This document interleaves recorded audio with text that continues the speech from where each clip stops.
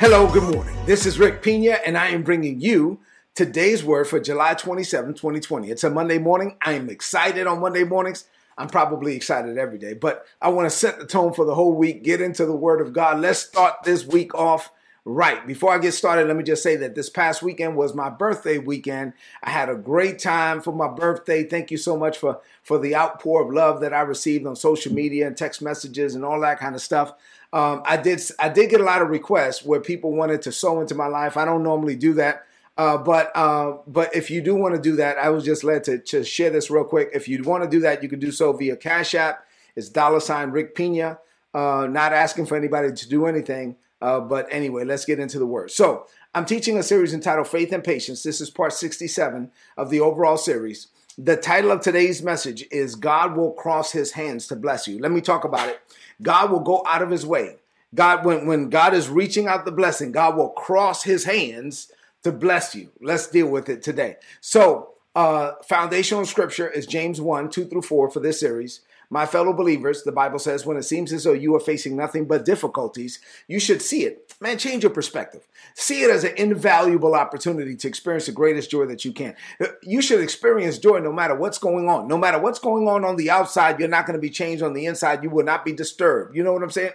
You are unbothered by all of this. So see it as the greatest opportunity to experience the greatest joy that you can. For you know that when your faith is tested, it actually develops inside of you the power to endure all things. And then when this patient endurance grows inside of you, stronger, the Bible says it releases something. It releases perfection or maturity into every area, every aspect of your life, to the point where there's nothing missing and nothing lacking. And that's where we want to get to. In Ecclesiastes 3:1, this is a reminder for all of us. I know you have some things you're believing God for. I have some things I'm believing God for. We've been waiting for a long time. We're living with an expectation of manifestation. Ecclesiastes 3:1 says, there's a time, there's a season for everything. You know, calm down. Everything is going to happen in your life at just the right time, right?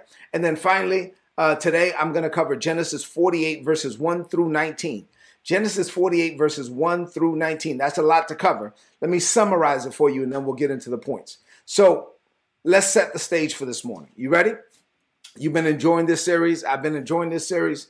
Now we're at the point where we're dealing with Joseph and his father and Joseph's sons. So let me just say this about this story.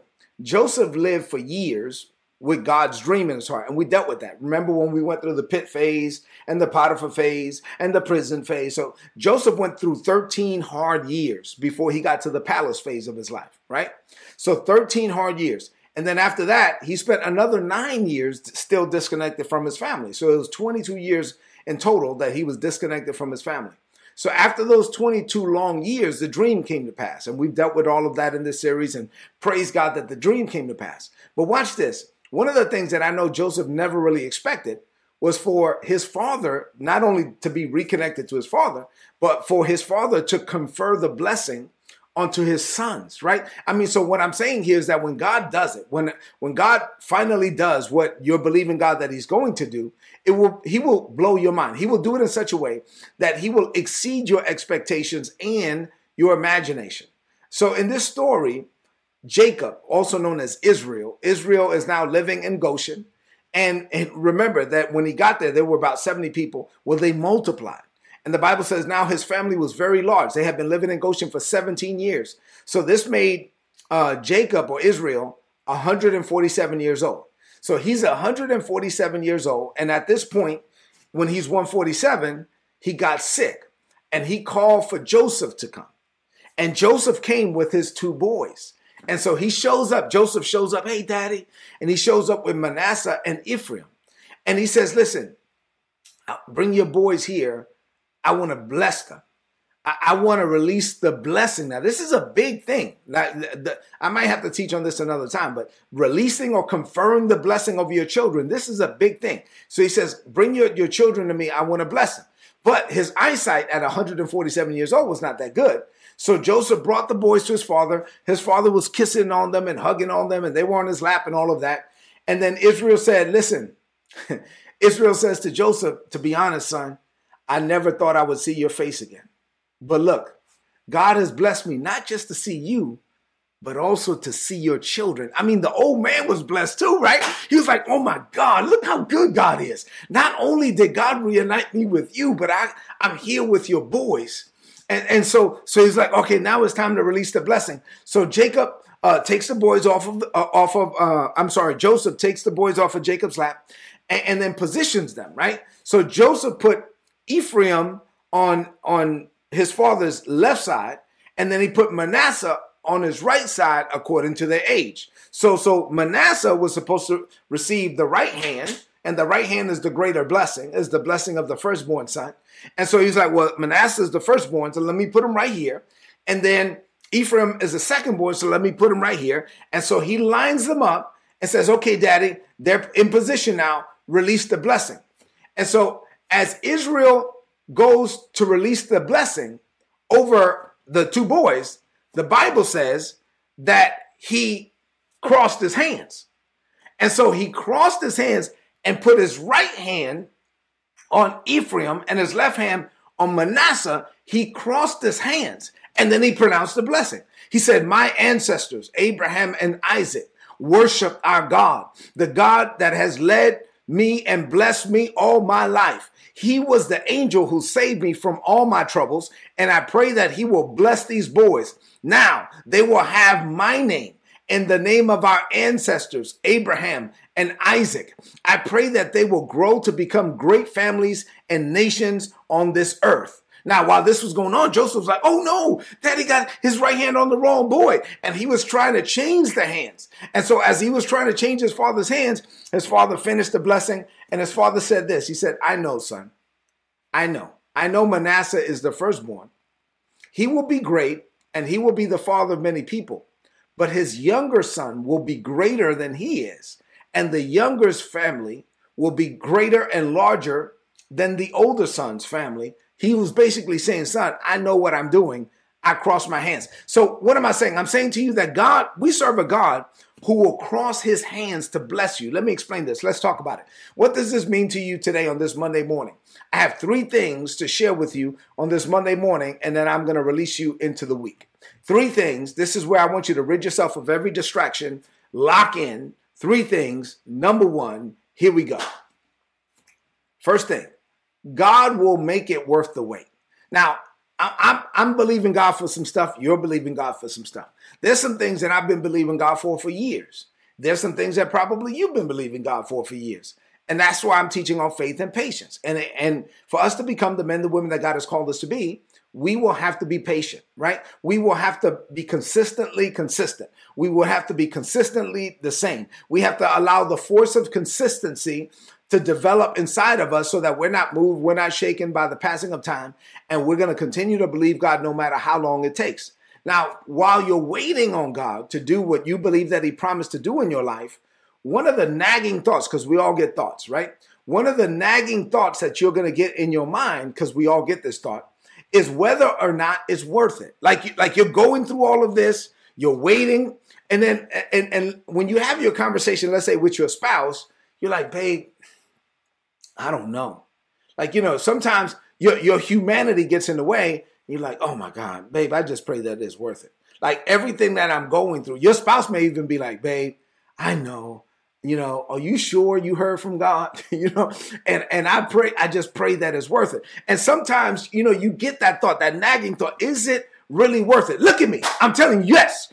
If God said it, not only is it going to be worth it, but he's going to blow your mind. When he does it, there's plenty of biblical evidence, and I've experienced it in my personal life. I have personal testimonies as well, can attest to the fact that when God finally does it, he will do it in a way that will exceed your wildest imaginations. Yes, Joseph did endure 13 years of struggle. Yes, Joseph did endure 9 more years of waiting on his family. But when finally they were reunited, then the rest of his days were the best of his days. And I'm saying that's why I keep telling you that greater is coming for you. The rest of your days will be the best of your days. Not only did Joseph get to walk in the blessing, but he got to be there while his father conferred the blessing over his children. It exceeded his expectations and his imaginations. And when God does it, he will exceed yours as well. Say amen to that. All right, number two, our God will do the unexpected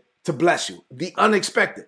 As Ephraim and Manasseh sat there under their grandfather ready for the blessing, and as the blessing was conferred upon them, right?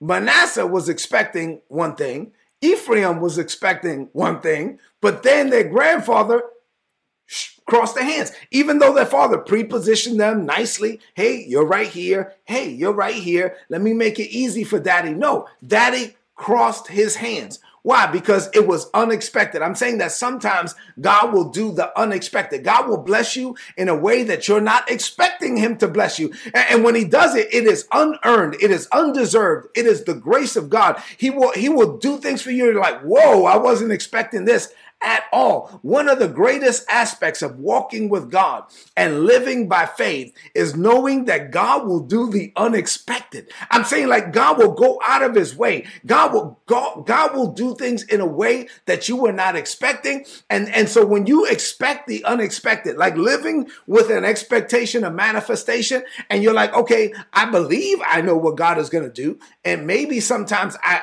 have thoughts about how he's going to do it. Is he going to do it this way? Is he going to do it that way? But sometimes you just got to remind yourself that you don't know. And so you live your life with an expectation that God can do it, and he can do it at any time. And while you have a list maybe of things that you're believing God for, there's some things that God wants to do in your life that are not on your list. And so God will just bless you because God wants to bless you because God is good. And so he will go out of his way to do things in your life that are unexpected. And you're like, oh, snap. Father, thank you. I had no idea that you wanted to do this in my life. He will open doors for you that no man can close. He will close doors for you that no man can open. He will go out of his way to bless you in ways that you were not expecting. This is the life of faith, and that's why it's exciting, because you just never know. It can happen, and it can happen at any time. The things that you've been believing God for can happen at any time, and there's some things that you did not even expect, and those things can happen at any time. That's the kind of God we serve. Say amen to that. All right, number 3, and finally, as I close, God has a track record of bypassing the world's norms to release the blessing over his children. Listen, yes, the world has norms.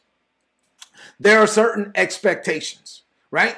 But people will look at you and say, well, you know, you're this person, you have this background, maybe because of your skin color, maybe because of where you were born and where you were raised, maybe because of the level of your education, maybe because of your experience.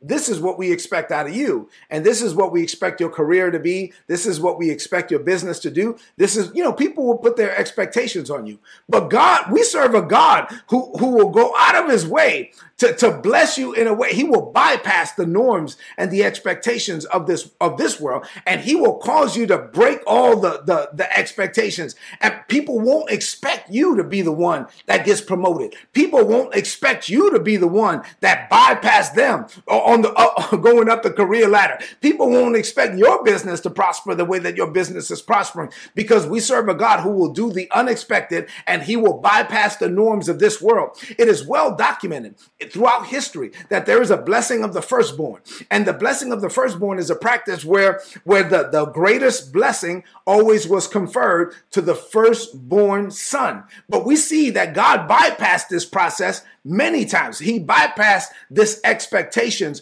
on many occasions. Look at Abraham. Abraham had 2 boys, right? Ishmael and Isaac. Isaac was the second born son. But who did the blessing go to? The blessing went to the second born, not the firstborn. Okay, when you look at Isaac, Isaac had Isaac's sons were Jacob and Esau. Jacob was born second. They were twins, but he was the second one to come out. And then he, the whole story, he tricked his brother, blah, blah, blah. But who got the blessing? The second born son got the blessing. When you look at Jacob had 12 sons. Well, he had 12 sons. The sons were spread out. He had sons with his wives. He had 2 wives. And then he had sons with concubines. And so really the firstborn son born from one of his wives was Reuben. The second born son from the second wife was Joseph. So the blessing was supposed to go to Reuben. But if you read the Bible, you'll know that Reuben slept with one of his father's concubines. And so that kind of disqualified him. So the blessing went to Joseph. What am I saying? I'm saying that God has a track record. And then you see in the text today that Jacob crossed his hands. God has a track record of bypassing the norms of this world to give you the greater blessing. And I personally believe that all of this second-born stuff has to do with Jesus, because the Bible says that while Adam was the first son of God, that Jesus is the last Adam. That's 1 Corinthians 15.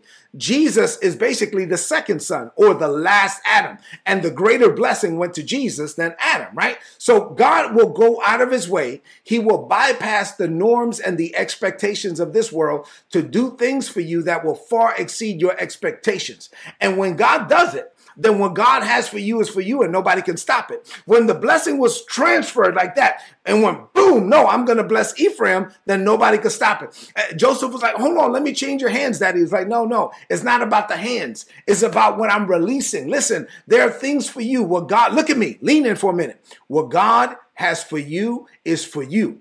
And when God releases what he releases, this is why you should never be jealous of anyone else. When you're jealous of other people, you're being disrespectful to God, because you're basically telling God that you don't appreciate your uniqueness, your identity, who God called you to be. When you know who you are, you can celebrate the diversities of giftings and callings without jealousy. When you know who you are, you can celebrate other people and you can be praise God for them. Me celebrating them doesn't diminish me in any way, because I know who I am. And so they are not me and I am not them. And so I can celebrate them. They have their own race. They have their own grace. They can run their race at their own pace. I'm not competing with anybody. I'm just going to be me. And I only have the grace to run my race at my pace. And so if I try to line up with somebody else, I'm either going to be too fast for them and I'm going to think that I will have, I'm better than them and I will think of myself more highly than I ought to think. Or if I'm comparing myself to where I'm slower than somebody else, then I'm going to think that they're greater than me and now I have a low opinion of myself. Stop all of this comparison stuff. Listen, just be you. Be who it is that God has called you to be. Run your race at your pace with your grace. God's hand is on your life. And what God has for you is for you. And when he blesses you, he will go out of his way to bless you in a way that is uncommon, to bless you in a way that will exceed the norms and the expectations of this world. We serve a God who is not just your God, but he's your Father. And let me say this as I close. If you have children, you know that you bless them by grace, that there are things that you do for them that they don't deserve, that there are things that you do for them that they did not earn, but you just want to do it anyway. Why? Because as a father, as a mother, it blesses you to bless them. And I'm saying that God is your Father and he wants to bless you and he wants to use you and he wants you to become the man, the woman that he destined for you to be. And he wants to see you maximize the purpose and the potential that he placed inside of you before the world began. And he does this because he loves you and he blesses you because of grace, not because you're so good, but because he's so good. He is a Father and he wants to confer his blessing on you. Your job is to receive it. Say amen to that. Let's close this message out with a declaration of faith. I want you to lift up your voice and say this. Say, Father, you made plans for me before the world began. Before I was born again, I made plans for myself. But now that I'm walking with you under your lordship, you reveal to me where my plans don't line up with yours. So in those situations, I am quick to die to self. I relinquish my plans. I accept your best. As I do, I am free to ask you to bless me richly. I declare that you can go out of your way to bless me at any time, which is why I'm asking you to glorify me, that I may glorify thee. As you do, People can see Jesus in me, which is why I boldly declare that greater is coming for me. I declare this by faith in Jesus' name.